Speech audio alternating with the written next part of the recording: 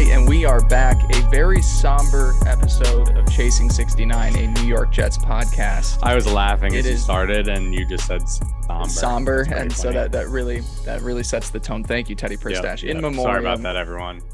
It is Wednesday, August 10th. Teddy alongside me. Make sure before we get into everything today, of course, this is going to be a homage or a funeral for Mekhi Becton's 2022 NFL season. But before we get into all of that, make sure to find us on Twitter at NYJ_chasing69, same as the YouTube page, Teddy at Teddy Huncho. I am at Blake Andrew Pace. Like I said, gonna have a lot of talk about Mekhi Becton and his recent injury that will sideline him for the entire 2022 season.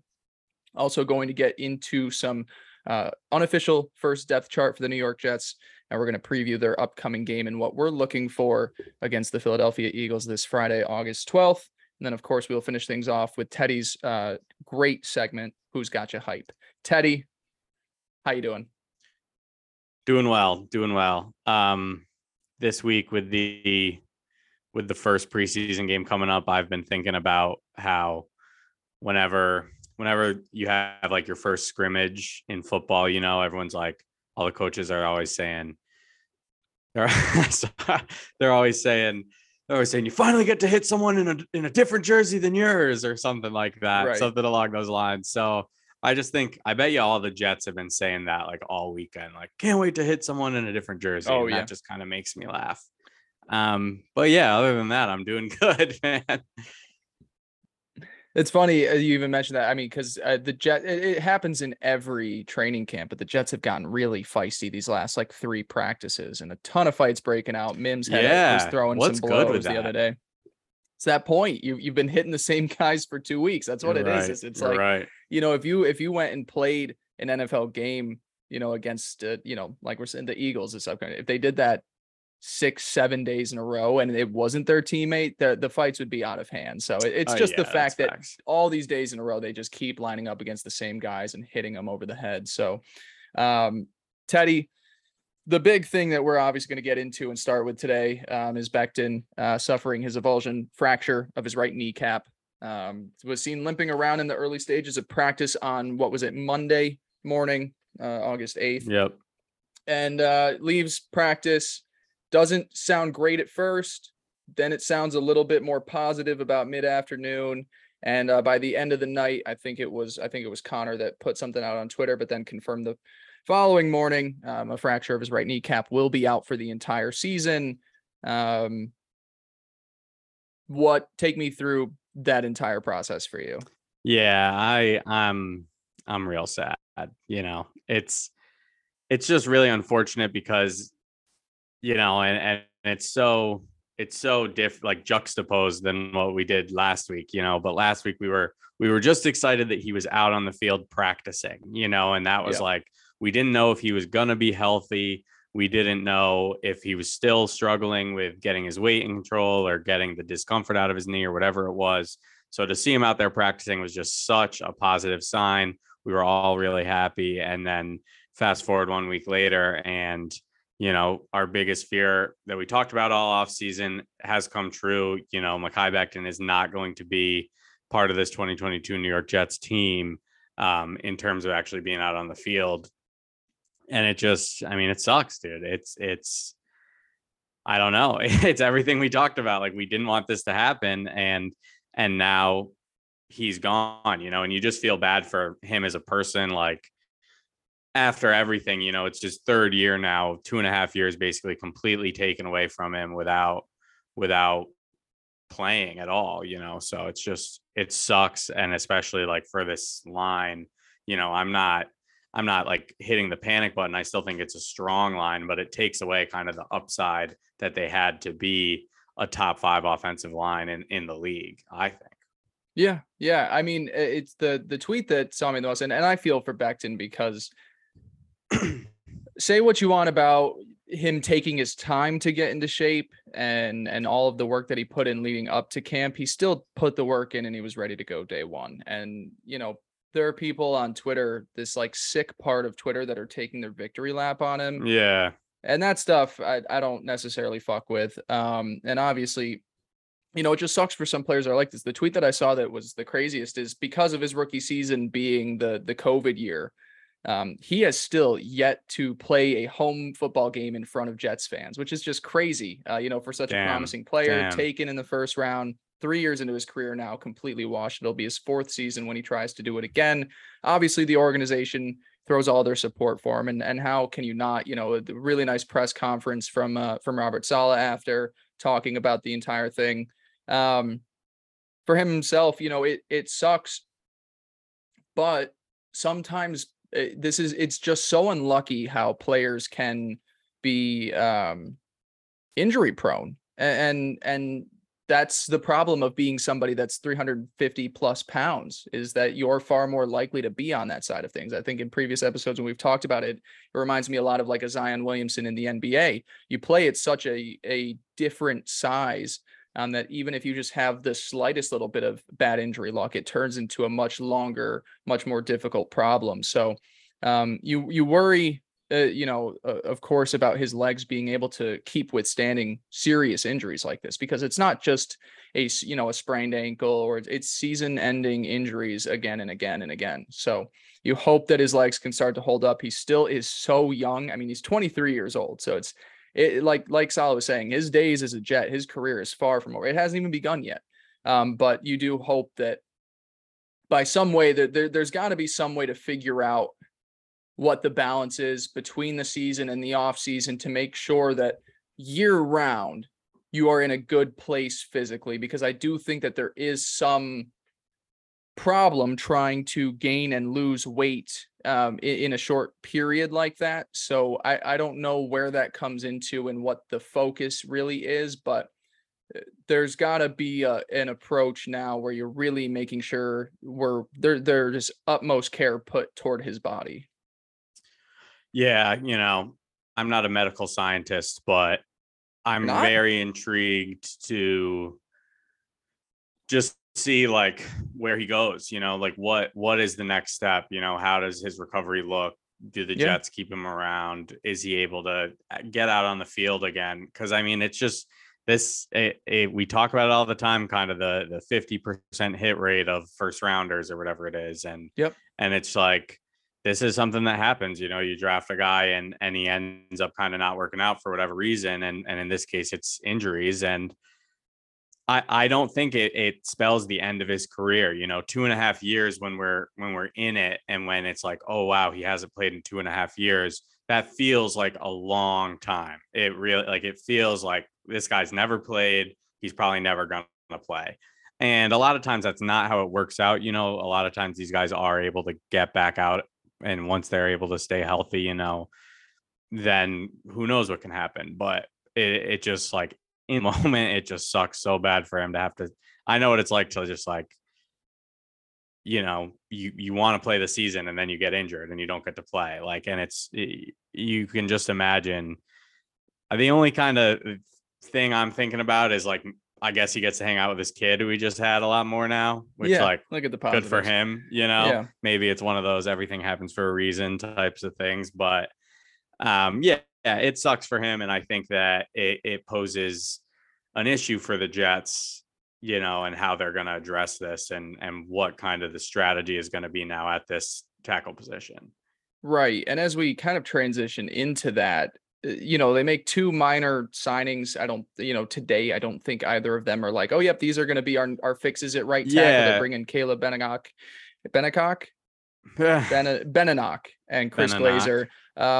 One of which has, both have on-field experience as offensive linemen. It's not like they're guys that have never seen a snap of live game before, but I don't think we look at either of them as the long-term answer at right tackle for this year. And obviously the big name that we have seen hanging out with the Jets the last week or so is Duane Brown. And I want to get into him in a little bit as well, too, along with some other trade candidates. But Teddy, because it's been so talked about, is there any, I don't want to say blame, but is there any responsibility that management should be looking at this now and saying, we did not prepare our tackle position enough this offseason, whether it be draft or free agency? I know they take Max Mitchell, but it was something that was talked about frequently, and we talked about it, and it goes as early as Ike Ekwonu as an offensive lineman at pick 4, or other tackle options that were available in free agency. I know they've brought in vets for visits. Riley Reef, who ended up signing with, I believe, the Bears or Steelers at some point. It was very recent, but obviously they still have options here. But when you just look at the offseason specifically, is there any part of it where you go, there should have been a better backup plan?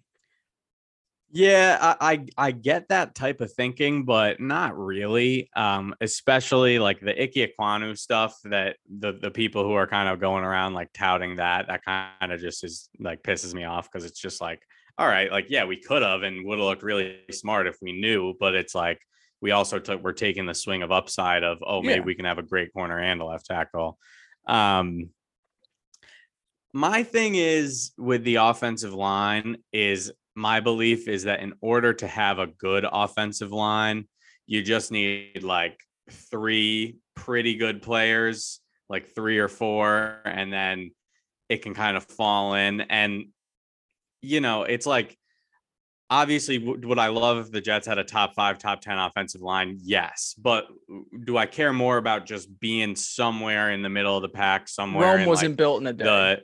The 13 to 16 area? Like, yes. So I still definitely think that this is a very good offensive line. I think when you look at Elijah Tucker, who, we've both said very many times that we believe is going to be a Pro Bowler. And you look at the veterans on the left side with George Fant and Laken Tomlinson. And it's just like, I still am confident in those guys. The center, McGovern, is what it is. And then now we have Connor McDermott. Here we go again with these just random names that always are starting for the Jets. But, Connor McDermott stinks. Definitely. That's definitely a thing. But I do think that at the end of the day, if he has to be out there, or if one of these other signings is who's played before, or if it's Duane Brown, who's about to turn 37 and his birthday is August 30th, he's about to turn 37. His birthday is August 30th, because I looked up his age earlier. Nice. So I think that whatever we do, the offensive line can still end up being fine. So I don't super blame them for not having a better backup plan, because I don't think this kills the Jets from a outlook of this year perspective. I just do think it takes a step back of what their ceiling and what their upside could be as a team, because when you have a guy like Mekhi Becton, who's maybe going to be a Pro Bowler and maybe going to, completely highway 77 his way to Breece Hall having 1,200 yards and all that stuff, I think that it kind of takes a step back for what the line can be, but I still am confident in the line as a whole and what the Jets' ability is to be able to run the ball and things like that, even without him. Yeah, you definitely don't need 5 strong, you don't need 5 great offensive linemen to have a good offensive line. You do, as long as you've got, the most important part is probably taking care of the left side. Third most important, I would say, is right tackle, and having a center for your quarterback is solid. And then right guard's important, but I think it's probably in the pecking order of players, it's probably the least important. But to me, and the icky stuff, I don't mean it as in like they should have taken Ekwonu there. I think it was just so heavily discussed in the offseason, like, what is the backup plan at tackle? Right. And they just were like, we don't need it. We've got Becton coming back. And I'm mostly targeting idiots, not you. Yeah. You just mentioned thank you. Yes. Yeah. But when you take a look at the options, the one that, like you said, is the most obvious is Duane Brown. And right now he is someone that, kind of like with Riley Reef, has options. And the interesting part with Duane Brown is, unlike a Fant, has spent his entire 15-year career playing only left tackle. And there is some understanding that he wants to continue that this upcoming season, wherever he ends up signing. Now, the thing that gets interesting is, I was reading up about the Jets as well too today. Fant has a lot of respect for Duane Brown. They were teammates in Seattle. They spent time together, and they have a good understanding of each other. Would Fant then say take care of me financially. I'll move back over to the right side. Does that mess up the connection there? Because look, Duane Brown is still a free agent. So there is some understanding that he's not considered one of the best left tackles in the game now. Now you're bringing him in to fill a massive hole, because I do not believe the answer at the second tackle position is currently on this roster.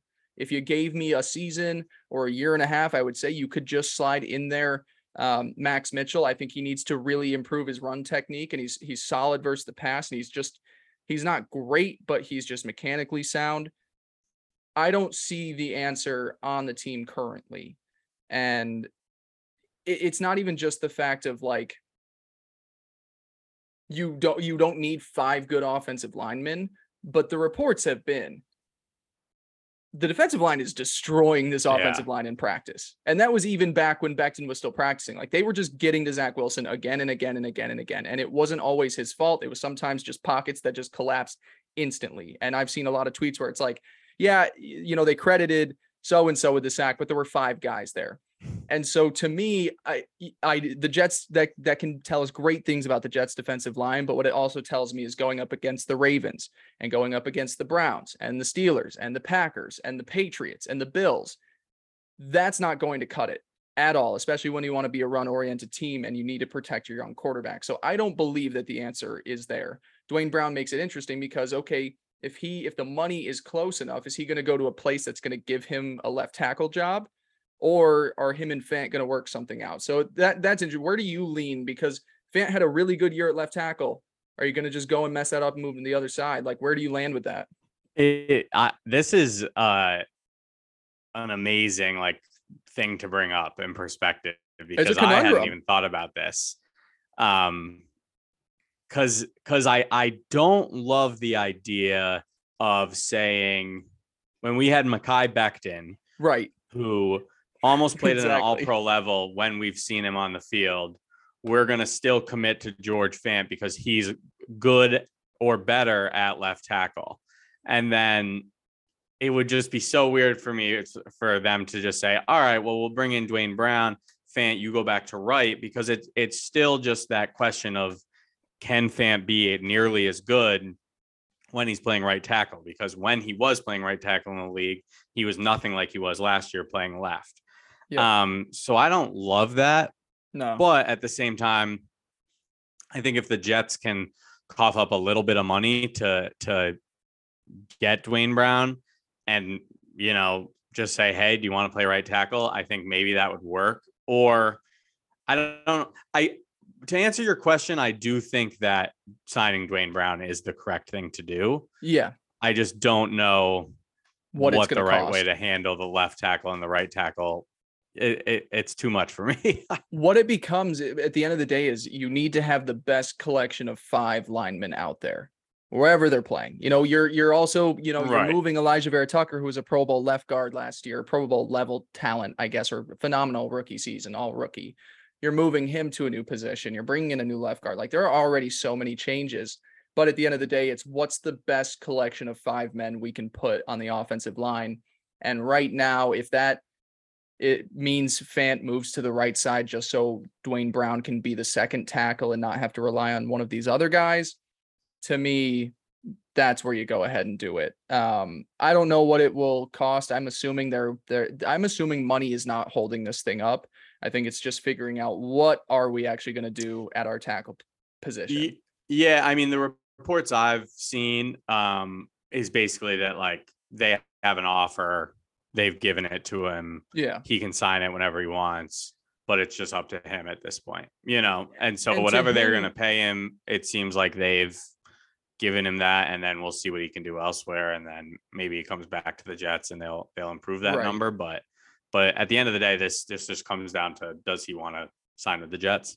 Exactly. And then, you know, outside of Duane Brown, because I think that's the one that makes the most sense, there are a few names that get thrown around as potential trade guys.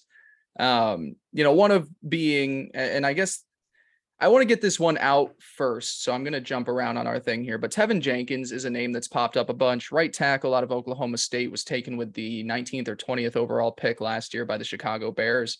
And really, not only just on-field play, but off-field play, it just did not work where even in a year and they change ownership, they change management, they change the coaching staff, they're saying this first round pick is not what we are trying to commit to in Chicago.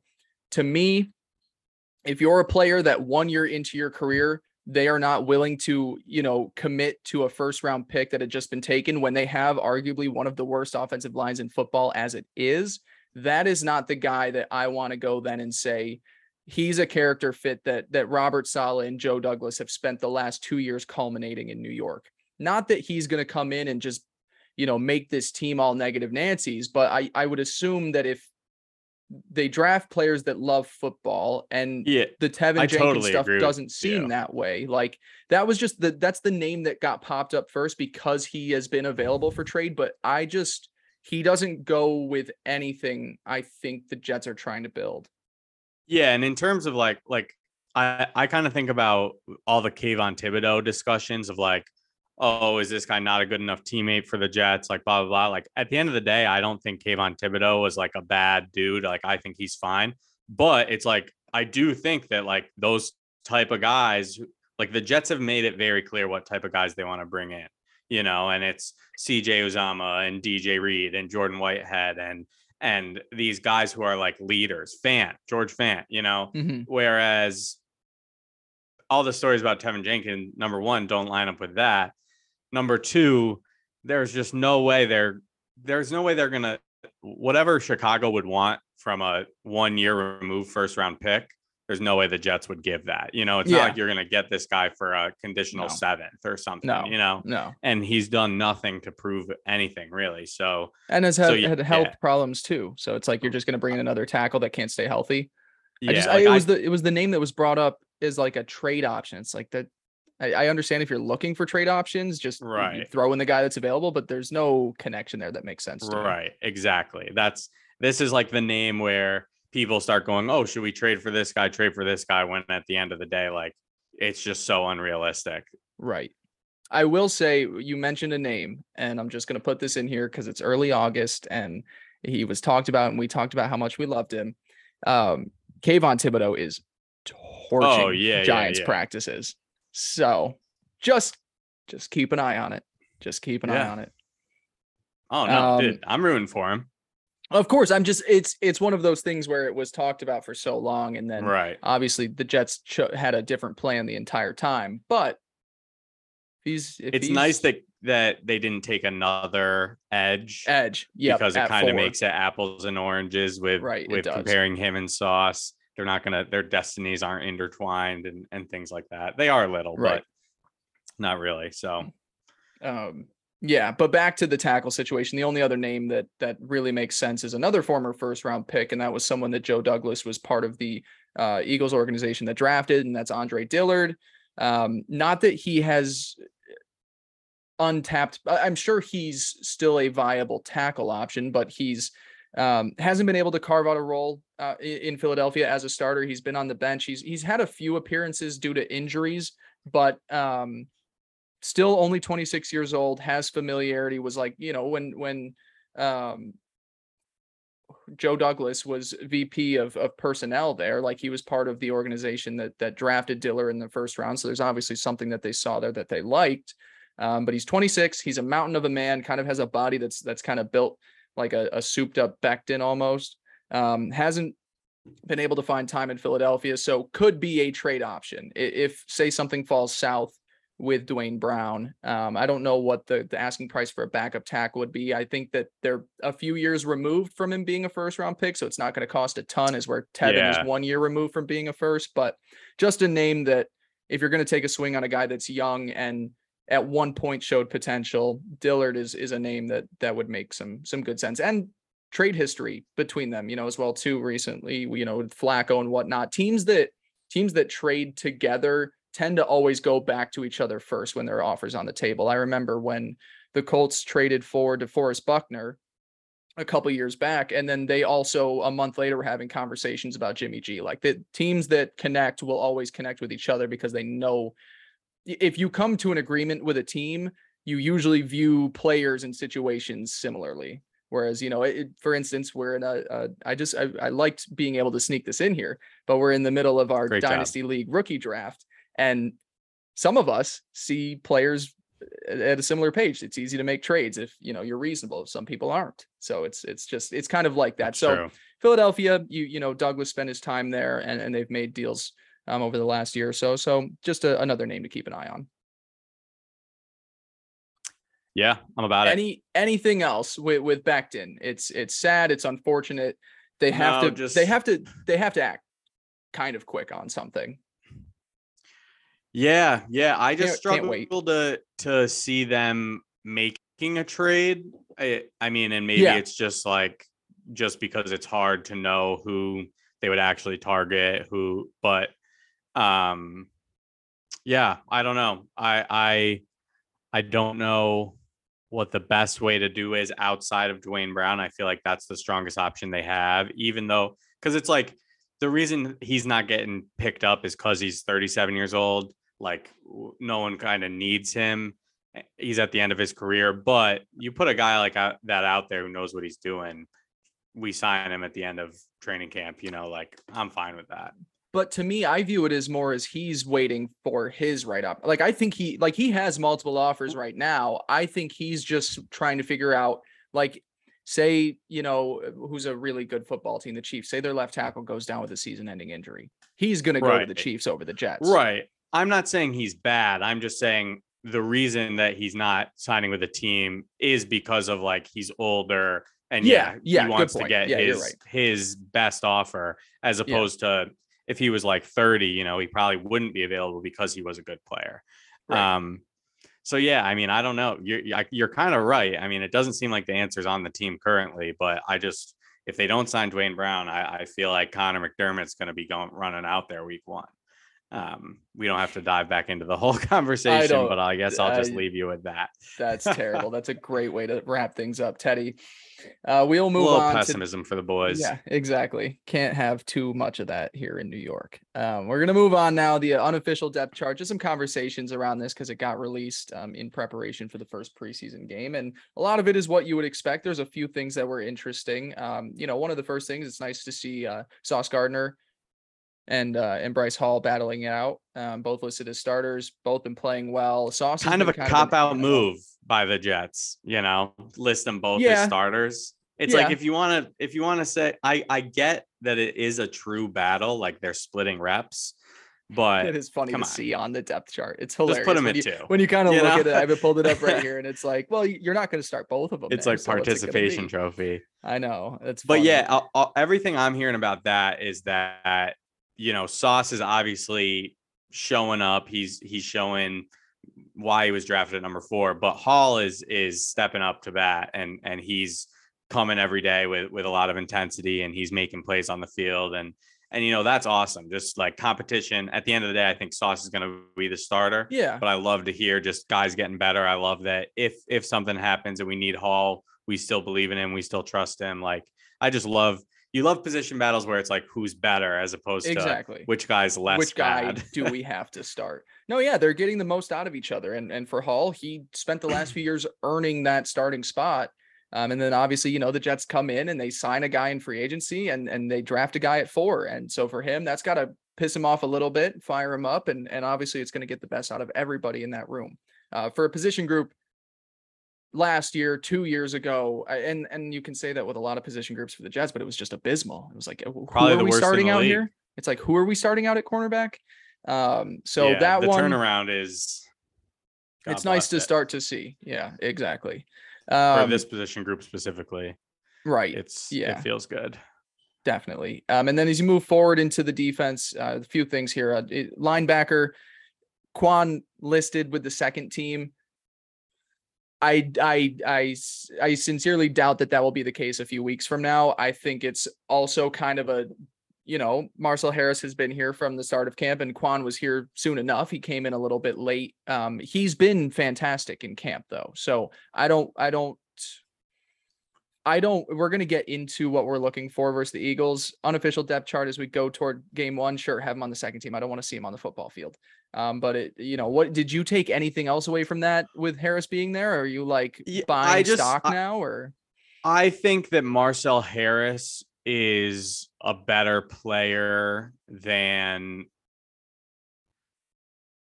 I just think he's a better player than maybe we give him credit for. Like, I wouldn't hate if Marcel Harris started over like Quincy Williams, like I think Marcel Harris is an all right player. But so I just thought it was interesting that like this is how they kind of put it out with CJ and Quincy and Marcel Harris as the three starters, and then Quan behind Marcel. I totally agree with you that I think that Quan's going to be the starter, but it's just it kind of stood out to me that it wasn't like Nasruddin or the other guy. That it was Harris over the others is what you're saying. Jamie okay, and Sherwood. Gotcha. Right. Okay, that's fair. That's fair. Yeah, and Quincy is one of those guys where it depends on the package they're going to be in, and you're going to swap out guys in those situations.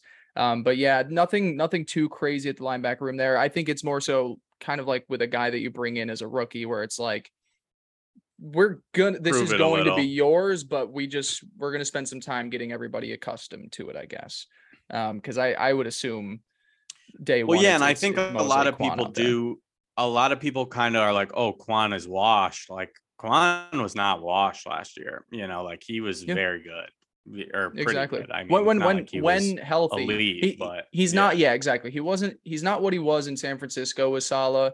But he is a solid starting linebacker when he's out there on the field. Yeah. The other thing as we move forward through this and go to the defensive line, we have our front line there, and it's three names that we expected to see there. You've got Carl Lawson and John Franklin Myers at edge, which is what they've said they're going to be doing on first and second down run situations. Quinnen Williams there on the interior. And then the name that gets the start there next to him is Solomon Thomas, which,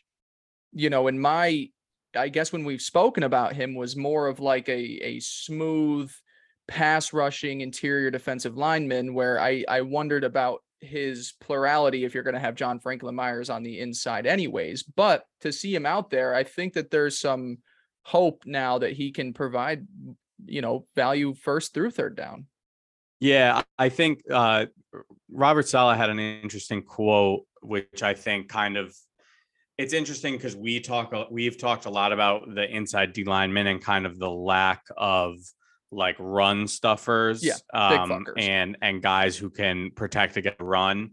And I just think Robert Saleh, he had an interesting quote, and he basically just said, like, the way we run our defense, we're not looking for anyone to be labeled like a run stopper. We just want guys who can play the three technique and like get off the ball quickly, basically. And I think he said like cause movement or something like that. But so I just think that's like interesting insight into kind of how they built out this team and why it kind of seems like, oh, none of these guys are really that kind of prototypical, like big inside, just run stopper. Like, I'm huge, I'm just going to stop you. Mm-hmm. But yeah, I mean, this D line has been something that I'm very interested to see how it all falls out. I'm very interested to see who's kind of on the chopping block come the end of camp, which guys aren't going to be around. Yeah. But so to see Solomon Thomas's name, like, is that who we had projected? I don't think so. We kept him around. I think we said we projected him as a depth piece. We didn't have him as a starter, right. But we said it was either, I can actually just pull it up. I think it was like right here. Was it 2 weeks ago we were doing that? Yeah, it was. So we both said that, if I can get to it, dead air. I love dead air. We both said Nathan Shepard, odd man out. Right, but who did we say would start? Oh, starting, we had Sheldon Rankins. That's what I thought. Yeah. So I mean, that's just interesting. Like, these unofficial depth charts, I can't remember if we said this, but we're also a month. Yeah, we're a month away from it. They're not always accurate, but it's just, it's interesting. I'd love if Solomon Thomas, former third round pick or third overall pick, could get back some of his mojo and be pretty awesome. So that would be cool with me. He found something in Vegas, when he switched from edge to more of a three tech, and it was more so in passing situations. So it will be interesting, but he's got a big fucker next to him, in Quinnen. So yeah, it'll be interesting to see, but that was a surprise, just considering, for the most part, a lot of these new guys and a lot of these rookies are a little bit further back on the depth chart, but he's a free agent signing that was relatively cheap. And for what it's worth, is listed as a starter on the first unofficial depth chart. The other thing here, kind of going into what I was just saying, two notes. some of these rookies, really far back. And I love the idea of it, but I don't, because it's like we know where these guys are going to end up Jermaine being. Johnson and Breece Hall are both listed as the third string at their respective positions. Jermaine, third string edge, Breece Hall, third string running back. What I'm intrigued by, because when I saw Jermaine, I wasn't shocked, right? Because this D-line has a lot of pieces. There's going to be a lot of rotation. And so listing him at the third spot, like, fine. But with Breece Hall, I mean, I'm not at practice every day, and we don't get to watch a whole ton of like clips of the plays they run. But I would assume Breece Hall is getting in his work with the first team offense pretty regularly.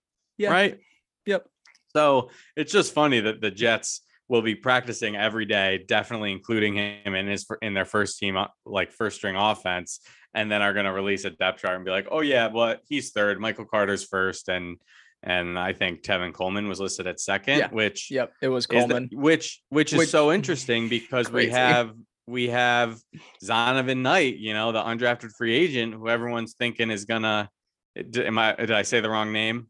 No, I was just like, I've always thought at the end of the day, the third string running back, I thought the entire, like, I know he came out strong and there are other guys in the mix. I always just was like, they're going to keep Tevin Coleman around just because he's literally followed with this offense as like a coach. I agree, but the question mark is there. So sure. It's just still, he's old. It's he's just not funny. Like much. What if at the end of the day, this first depth chart and the second string guy doesn't even make the team?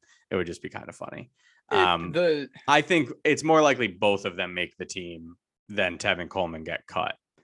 You think they would keep around the other guy first if he can be a special teams guy and contribute on kickoff and punt return and stuff like that.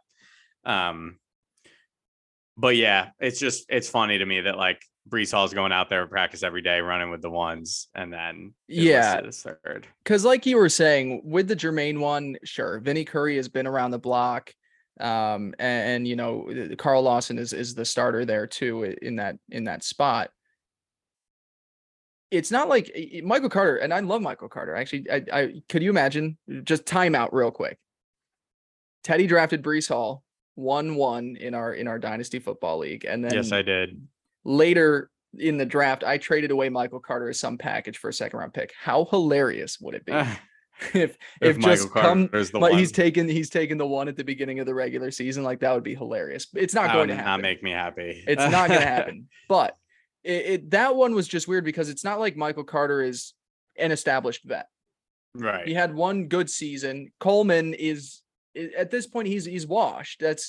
He's at that point of his career where he is. So that one I don't get the point of, because we know that Breece Hall is going to be starting, and he's going to be the number one running back. It's not.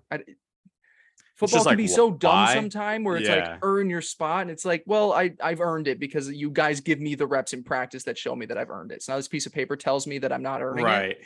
Well, I've also heard stories about the unofficial depth charts where like, it'll just be like some random assistant coach is just like, hey, put this unofficial depth chart together and then give it to the social team or whatever. Like, yeah. So maybe that's why it's as stupid as it is. But I don't know. Breece Hall is going to be the number one. I took him 101. We're going all the way, baby. And I guess in the same sense to say that, okay. In the same sense, you've got Garrett Wilson back there as wide receiver 4, which I guess when you look at the alignment, you've got Braxton in the slot. I guess you're just going to give him that number one slot, but he's listed there at wide receiver there, and you've got Garrett Wilson kind of behind Elijah Moore as the wide receiver 4. Right. They have Corey Davis as the other starter. They have Corey Davis and Elijah on the outside, Braxton as the slot. Yeah. It's the same stuff. It's the young guys. I mean, that one I'm a little more interested in, because if the top 3 are going to be Davis, Moore, and Wilson, I would like to know who they're going to put in the slot, if they're going to move more Elijah back in there, or if they feel like Garrett or Davis could run that role. But I mean, we've talked about it. At the end of the day, I think a majority of the sets we're in are going to be 2 wide receiver sets. And I think that they're just going to kind of be rotating guys. So I That don't is think going to be interesting to anyone's going to see. be. I don't think anyone's going to be stuck playing only in the slot or only on the outside. I think everyone's going to Right. kind of line up everywhere. But yeah, I guess I'm glad you did mention this, because seeing how these wide receivers fall out in year one is a very interesting question. Like does Garrett Wilson kind of bully his way to like, you got to keep me on the field, or does it take him a little bit more time to get there? So yeah, something to watch in this preseason game that is happening on Friday, 2 days from when you're listening to this podcast. Let's fucking go. I'm amped.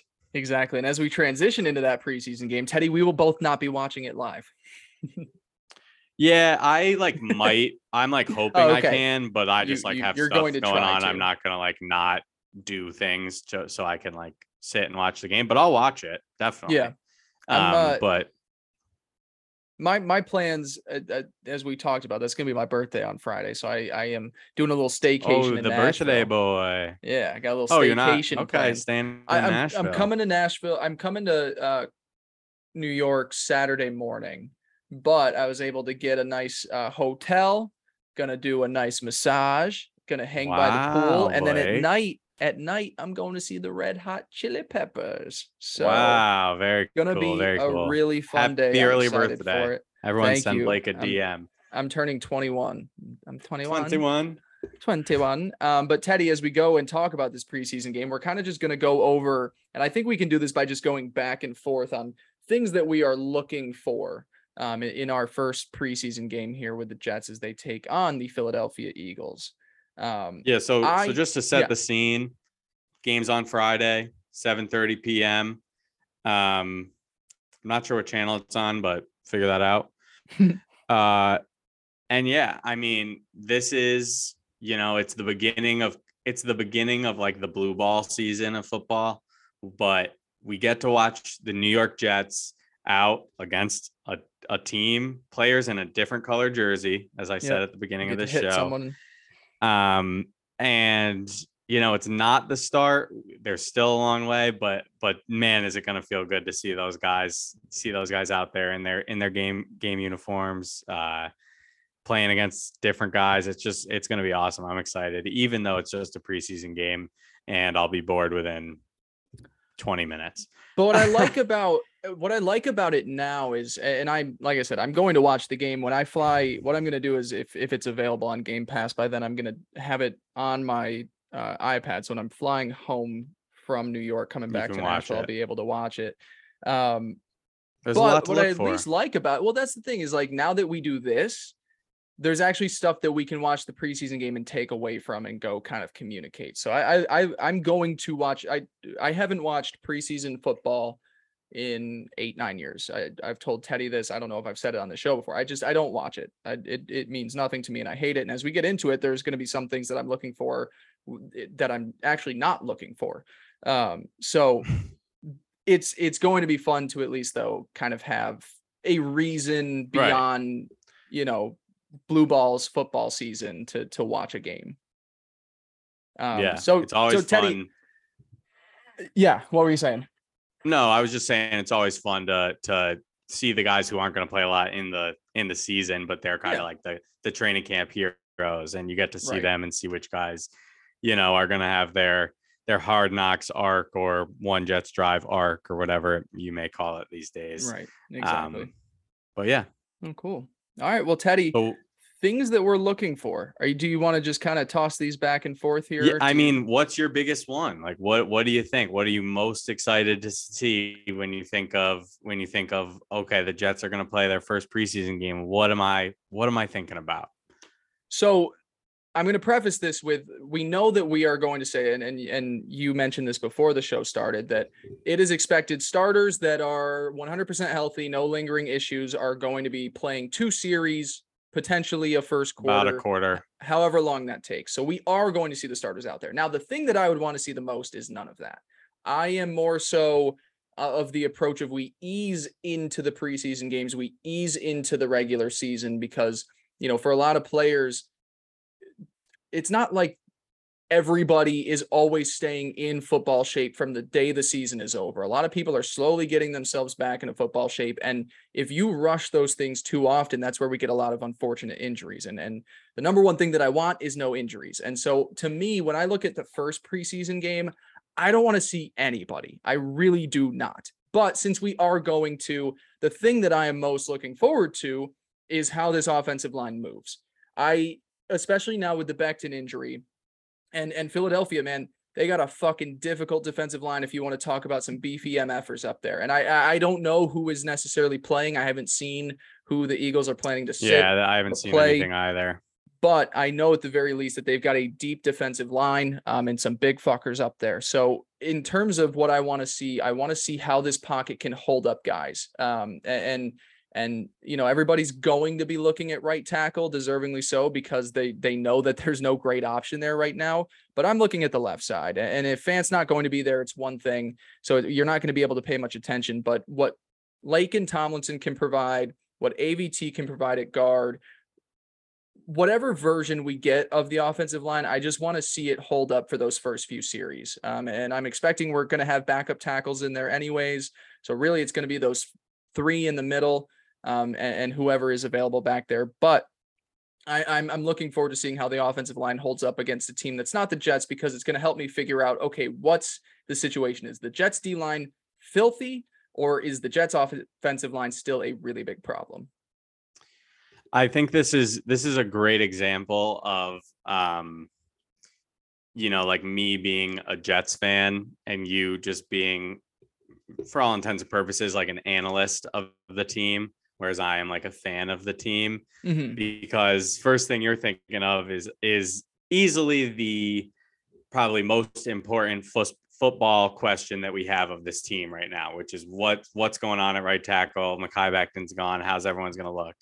When I think about this game, what's the thing I'm most excited for? And it's these rookies. Yeah. It's seeing these guys. Sauce Gardner, Garrett Wilson, Jermaine Johnson, Breece Hall, seeing these guys in their game uniforms, whether it's 2 series, like I cannot wait. And I'll pick one. It's all of them. Okay. I'm very excited to see them all. The main guy I'm excited to see has got to be Breece Hall, because of the recent Dynasty 101 pick. Yeah. But yeah, man. I'm excited. You're frozen on my end, buddy. I'm frozen on your end? Yeah. Am I frozen on your end? No, I can. Can you hear me though? Yeah, I can hear you. Okay. Then well, let's just keep it rolling. We'll keep it rolling. If you can hear me, fine. Yeah. Maybe at some point the screen will work itself out. Nice. I'm back. Look at that. We killed that. We don't even have to cut the producers figure that out. Yeah. Yep. Good job, boys. Yeah. Thanks, Hank.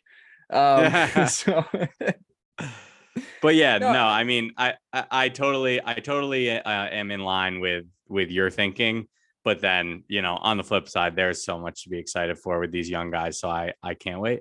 Yeah, of course. I that's what you should be excited about. If I flipped on the Colts game, I'm not going to be looking at how Matt Pryor is at left tackle now, or who we've filled in at right guard. I want to see Alec Pierce. I want to see, Deo Obendago. I want to see, some of the new guys, Stephon Gilmore. Like, there's so many new pieces to a team where you're like, I want to see how everybody looks, because if they look great, then that's all you need to hold on to until week 1. One great run from Breece Hall in this first preseason game is going to have you fired up about his potential, like a nice breakaway 75-yard touchdown. That would just get you amped for a month. Yeah, that would be ideal. I'll take like a 12-yard run. Yeah. I would just watch that on repeat all day.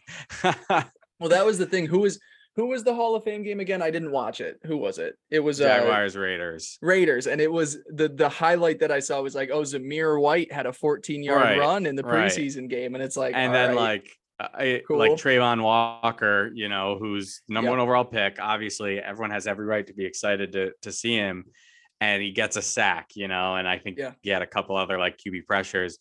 And so, that's 3 plays. I didn't watch every play super intently, but I remember those plays. And it's just funny that, like, I couldn't tell you how Trayvon Walker played the rest of the game, but I know that those 3 plays, he looked great, and that's the story that everyone runs with.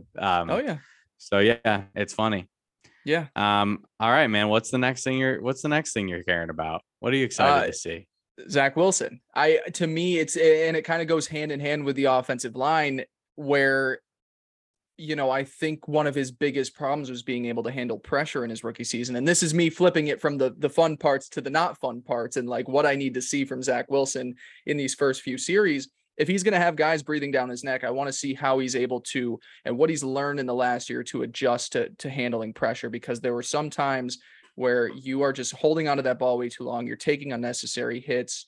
And it's the preseason. It's going to be a little bit lighter, and they're probably not going to put him in that many situations where he's going to get hit. But if he is under pressure, I want to see a poised Zach Wilson understand that I can throw this thing out of bounds, especially because it's the first week of the preseason and this game means absolutely nothing. I just want to see a more poised Zach Wilson under pressure. I want to see a better understanding of the offense, quicker reads, being able to throw guys open on the easy passes. That was something I feel like on an easy slant, he would just be a little bit behind guys on, not hitting them in stride, Definitely. not hitting him in their hands. So, we're not going to get a ton of him, but what I want to see is just, I guess, crispness. It doesn't need to be these, dancing around, evading pressure and launching a bomb for 70 yards. I want to just see calm, cool, collected Zach just doing the easy part of the job of being a quarterback. Yeah, I like the way you finished that. I think that's probably the best way to describe it is you don't need to see anything crazy, but you just want to at least see, him looking comfortable, him knowing what he's doing. It's an interesting, like, I don't the emotional dynamics of like watching your starting quarterback in preseason or starting offense as a whole in preseason is like really, it's always kind of been a battle for me because it's just like they're going to play 2 series, right? Mm-hmm. And so if those 2 series don't look good, 3 and out, 3 and out. that sucks, And it's like you hope, it doesn't really mean anything. It's the first 2 series of preseason. It's not the end of the world. But when you're only going to get to see your first team offense go against another team for 2 series, the pressure is on to show something. Like go have a touchdown drive, have 2, Yep. score twice. Don't leave the field with 0 points. And so it's like I don't think that's needed. I don't think that's the end all be all, like this will show if they're good or not. Mm-hmm. But when I'm just thinking of like what do I want to see, what I'd like to see is 2 sustained drives and at least 1 being a scoring drive, if not both. And that kind of comes down to like, how is Zach Wilson going to run this offense? How is he going to handle these plays that they're throwing at him and stuff like that? So, I definitely agree. I'm going to be watching him, even though it's only those 2 series. Those are going to be like the 2 series it could be over you like watch that the most, especially when they're a hopefully team that's not. probably trying to integrate a good run offense. Like, how many opportunities is he going to get to throw the football? But it could easily be run, incompletion, punt. And punt. It's like, God, you do damn, that twice, and then it's Joe Flacco time or Mike White season. We know he can. To me, once I know a quarterback can do the special stuff, I don't need to see the special stuff again. What I want to see, and that's kind of guys in their development, like a Josh Allen, being able to see him, because he had for as many dumb plays as he had early in his career, and you could say the same about Mahomes and some of these other greats, is it's like they can do the amazing stuff. Once you see that, they've got that. I want to see what they can do on these short intermediate throws, and the precision and the consistency and just the accuracy. Moving the ball, getting first downs. Zach Wilson can do the special stuff. I want to see him understand how to move a football, not slowly down the field, but methodically.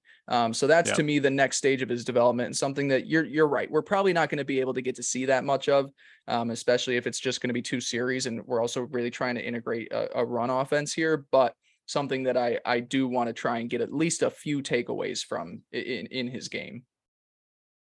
Definitely. So what do you got next? What's got you? Next thing I'm really excited to look for is really watching these linebackers. I think I might be like the Jets fan who cares the most about the linebackers. I think you might, because I talk about them like every week. But I'm so intrigued. I think CJ Mosley is going to be fine. but I'm so intrigued to see like what can Quincy Williams be? Is he going to be the starter all year? Are we going to have to be rotating him in and out? Like what's going to happen there? How's Marcel Harris going to look if Quan Alexander does play, which I kind of don't think he will, but if he does play, how's he going to look? These young guys in Jamian Sherwood and Hamza Nasruddin, how do they look? I just, it's such an intriguing position to me because I feel like we don't have the talent that we need there. So I can't wait to just watch these guys and see, if, like Quincy Williams is a perfect guy who it wasn't the preseason, but when you first started seeing him, he just was like making plays and sticking off the screen. And while maybe every other play wasn't the best, it's not like he's some elite guy, but he's a guy who kind of jumps off the screen at you and you say, wow, this guy can at least play. And so I'd like to get some type of a feel for these other guys and see if anyone else can make at least that type of impression, if not more. So yeah, I mean, Quan probably not playing, right? I would assume not. With I feel like just he's been kind of age, in and out of health. practice, and Yeah, and they're slow rolling him to get him ready for the season. Yeah, I would assume so as well. I agree with you. It's like I said, we talked about it last week. I don't think it's the most important position on a defense anymore, but you still need guys out there and you need serviceable guys. So who is going to step up and take that opportunity? So that's definitely something to look forward to. My last two things, one of them was a joke. How does Andre Dillard look? That was one. I was just like, well, he's going to be playing for the Eagles. Talked about him. So, and he's going to probably get some reps since he's in that backup unit. Looks good. Maybe, are they playing? Where are they playing? It's not a. They are playing flight. at Lincoln Financial Field in Philadelphia. So you take him on the plane back home when everything's all said and done. Yeah. He leaves the game a member of the New York Jets. That was my joke one. The other one is kind of like what you were saying. Some of these fringe guys that could be into, potentially larger roles. And, I take a look at the safety position and, right now, as we were talking about with the unofficial depth chart, it's got what we probably thought was going to be there. LaMarcus Joyner, Jordan Whitehead at both safety spots. But then you've got these four guys behind. And it's like, if you are going to be relied on, say LaMarcus Joyner doesn't have it, or say another injury comes up, Pinnock, Davis, Riley, Parks, who is really going to carve out their opportunity there out of those four guys? I know they've got a fifth on the chart, Tony Adams as well, too. He's really the one guy that's considered fourth team. So not really much of him, but more so the other four in particular. But guys like that, I do want to see, just because, I don't think he is going to. There are other guys ahead the pecking order, but as we go back to the offensive line a little bit, I do want to see how Max Mitchell looks. Specifically in the run game, and I think he is a very sound, sturdy pass protector, but he is abysmal in the run game. I want to see what he's worked on in his time since college, since his college film, and what the Jets have been able to work on with him. So if he can show a little bit in the run game, where it's like, hey, maybe we do have a diamond in the rough. We're not this season, but a year and a half or two down the road, we've got a guy that can fill in as a starting tackle. Fringe guys like that, I'm just like keeping an eye on, because their roles may become more important than we even realize, specifically at safety. And it hopefully never the case at tackle, but you never know. McDermott did get banged up a little bit earlier in a few practices ago. So it's like, no, and you never know who's going to be needed Max to step Mitchell up. Yeah, man, Max Mitchell is like the question mark, right? I mean, he's a rookie. So end of the day, I mean, I agree. Correct me if I'm wrong. Have the Jets said that their plan with him is to kind of not really play him this year and move on? Or is that just kind of what we think's going to happen? That's my I mean, that's understanding my of him as a prospect as well. He is so, it's size, it's athleticism. He is more so just a statue, but he's a statue with good technique, where he's not going to move guys in the run game. He doesn't have the upper body for that yet. They really, to me, the slow play is building up his strength and his grounding and his footwork. He is so technically sound. He struggled against lower level collegiate linemen, where in the NFL, I mean, he would get torched in the run game, run over. Yeah, and I mean, whether he plays this year or not, I think the point is just, at the end of the day, he's a question mark, and maybe he does become the answer at right tackle for this team, and maybe he does even right, exactly. And it's just, that's how we are going to be engaged with these preseason games, as we were talking about at the top of this, but it's like, oh, it's the third quarter and the third, fourth strings are in. But guess what? I want to see how Max Mitchell's doing. So Yeah. I mean, it's awesome. Kind of in a similar vein, the last thing I had was just, Jeremy Rucker, the third tight end that we took from Ohio State. I'm just excited to see if they kind of show any of like him playing fullback, if they run any of that, if they, obviously they'll probably still have Bawden out there running that role. But I would like to see if they're going to at least try Rucker out. I think if we don't see it, it's possible they just don't want to show it for the season. But I'm very intrigued with how that kind of whole situation is going to work out because, at the end of the day, you might not always want to have 3 tight ends on your roster. I guess tight ends at the end of the day, they are pretty effective on special teams. So maybe 3 tight ends isn't that out of this world. I think 3 tight ends is very, very reasonable. Normal. Yeah. So Rucker will so. probably just be the third tight end and maybe he is able to get on the field in some of those tight end roles because of how much we're going to be running 2 tight end and 3 tight end sets. But I would really just like to see if they're going to be able to utilize him at this fullback-ish position. That kind of like Y H back in the backfield and just kind of see how that goes. So yeah, that's probably like the smallest thing I'm looking for, but yeah, still it's nice to kind of see a guy who probably we're not going to see a ton of throughout the year. Definitely. Yeah, definitely. Yep. So anything else with the preseason game? Is there anything? Only other thing I wanted to do was just talk about like, we're playing the Eagles. Are there any players on the Eagles that I mean, I know you already mentioned Andre Dillard. Yeah. Is there anyone else that just kind of like, oh, I'm kind of excited to see, I'll maybe let you mull it over, but what I kind of came up with, number one, Gardner Minshew's the backup, which is just kind of fun because like we're gonna he'll probably play a decent amount of the game. And then the only other thing I had were the 2 rookies, Jordan Davis, who is going to be wearing number 90. Big fucker. All reports are saying he's been awesome in camp. I think the Eagles took him at like 15 or 16 in the draft. Yeah. I'm just excited to see kind of what he looks like. And then they drafted Nakobe Dean, the linebacker. I'm not sure. I don't have his jersey number, but that'll just be, kind of interesting because he was a guy that a lot of Jets fans, including myself, wanted to take early in that second round, and he ended up dropping a lot. So his story was so crazy because there became so many red flags about his health, and then afterwards he was like, I'm fine, and he's been fully healthy. So it's interesting the way things work out like that.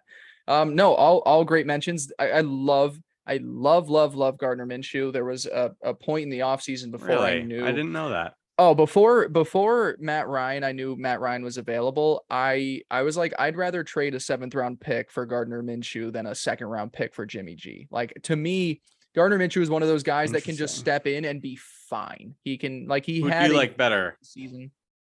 Who do you like better, him or Mitch Trubisky? As a person or a player? No. Like, who would you rather play quarterback for your team? I'm buying into Mitch, so that's I know the you tough are. part here. So I do. That's why I asked this question. I know you're a Mitch type of guy. I'm gonna side with Trubisky. I think he can provide a little bit more athletically, but as a thrower, as just like a throwing quarterback, I would prefer Gardner Minshew's arm. Interesting. That's a cop-out answer where I gave you a reason not to take each, but for both. Yeah. But that's a good it's not argument. It's not like Minshew can't run around out there. No, he can. He's just Mitch is a shifty, athletic, good running quarterback. Yeah. He's deceptively. He doesn't look like he would be that athletic, but he is. Let me take a look if there's any specific. The first names, I mean, they've got, I've heard so much about the connection between AJ Brown and Jalen Hurts to start off training camp that things have just been gelling perfectly with them. So that's definitely something. I don't think AJ Brown will play. So that's the other part. I don't know who. And I don't think Hurts will play either. Sirianni, the only thing I saw that is out is that Sirianni said, we haven't made that plan yet. We don't have to decide that until Friday. I love So Sirianni. it's Tuesday. Sirianni was a Colts guy. He was our OC before he got that job. So I love him. Just taking a look through the roster, it's not a ton of names that I'm like super excited to see. If Carson Strong is playing, if he gets any snaps in at quarterback, I would be excited to see him. I'm sure he Nevada guy who, people considered in this tier of maybe potentially a good quarterback to take in this draft, but the injury history is like downright scary. His legs are paper. Jimmy Moreland, JMU Duke, there in Philly at cornerback. He's shopped around a few places with the Washington Commanders. Then he went to Houston, so he's up there as well too. There's no other real names that I can say I'm super looking for it. I think you hit on the big ones with the two rookies. A guy I've always thought that never really panned out to his potential was Derek Barnett, and of course he's listed in as a backup edge rusher. He was a first round pick back in 2019. But yeah, outside of that, I mean, it's a big physical defensive line that's going to be fun to watch. They've got a good offensive line too that's getting a little bit older. I guess I'd say Cam Jurgens, because also recently Jason Kelsey got injured at center a little bit, and he was obviously drafted to one day be the Jason Kelsey replacement. So he's another rookie I'll throw in there as a guy like I'm interested to see, because there have been some centers that have come out of recent drafts and instantly been one of the best of their positions. Like Creed Humphrey. Yeah. People say Creed Humphrey in 2 seasons is already the best center in the league. And it's crazy how quick some of these interior guys can ascend to that status. So he's another guy I'd throw in there, but just looking at it, I mean, you could say the Denzel Mims of the Eagles to a even worse extent. I was going to bring that up. With Jalen Reagor, just because I was going to say something. Well, here we go again. We're talking about Denzel Mims. I was going to find a way to sneak it in anyways. It's hilarious to me. Just like this podcast, we're always working in Denzel Mims, like, because obviously it's because of the draft pedigree. It's because he's a 2nd round pick, but the way that the fans and the beat reporters just like care so much about like, where is Denzel Mims? Because we've talked about it. Even if Denzel Mims is great, his peak on this roster is wide receiver 5. Like he's not gonna be above either of the young guys. He's not going to be above Corey Davis, who's making $15 million or $12 million a year. He's not going to be over Braxton Berrios, who just got a new deal and is going to be used. So it's like the beat reporters know that his best option is like 5th string, but they still care enough, and they know that we care enough to continue asking about him. And everything's been positive. It's not the same type of stuff it was last year. But I was thinking about how I was like, it's crazy that like we just care so much about Denzel Mims when the rest of the NFL probably doesn't. And that's kind of how the Eagles are with Jalen Reagor, except I think that more people care about Jalen Reagor than care about Denzel Mims. But that's because Reagor was taking a pick before Justin Jefferson, just who's more people know him. Yeah, exactly. Yeah. You know what Reagor is that Mims isn't? Starting punt and kick returner. So he's got a leg up on him there. So yeah, good for him. That's kind of cool. But also listed as wide receiver 5 on their first unofficial depth chart. So that's a lot of similarities there. Teddy, that's really all that I've got for this preseason game. Obviously, we'll be able to recap it next week. The only last thing that I think we could do to finish things off here is who's got you hyped week 2. We started with the negative. We got our soggy sorrows out of the way with Becton. Finish on a high note this past week. Who's got you hyped? Yeah, I don't know if like there was too much hype week 1, but week 2 felt a lot less hypeful. Yeah. Maybe I got too excited for too many guys last week, but obviously with this Mekhi Becton news, I was just a little sad when I was trying to figure out who had me hyped. So I wasn't sure, but I wanted to go with Robert Saleh. Just because you kind of touched on it earlier, but the way he kind of like went out of his way to make a statement about Mekhi, back him up, kind of say that they're there for him, they support him, they think he was doing all the right stuff, and at the end of the day, they feel bad, and he was kind of taking shots at fans who wanted to just like throw him to the curb, and I just thought that was awesome. Just in general, even outside of that, Robert Saleh just continuously shows me that, like, at least from a optics and like personality and knowing what the right things to say are. He knows exactly what to say, and he does things the right way, in my opinion. So yeah, I just love that. He got me hyped. He's one of those guys that you could put him here every single week because he's one of those coaches, kind of like a Dan Campbell, or they love the game so much. And even Sean McVay to an extent where their passion, you can just feel it every single day. So he deserves like a weekly award for who's got you hyped.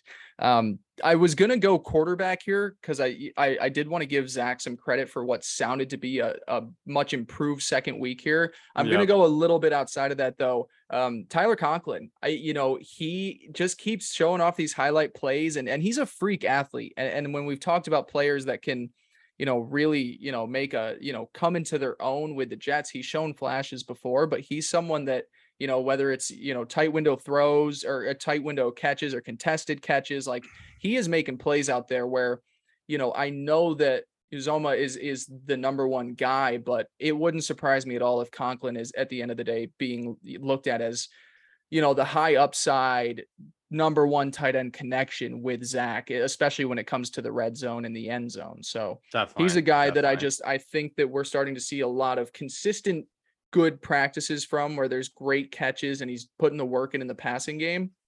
So he's going to get my who's got me hyped for week 2. Love it. I love Tyler Conklin. Can't wait to see what he's got.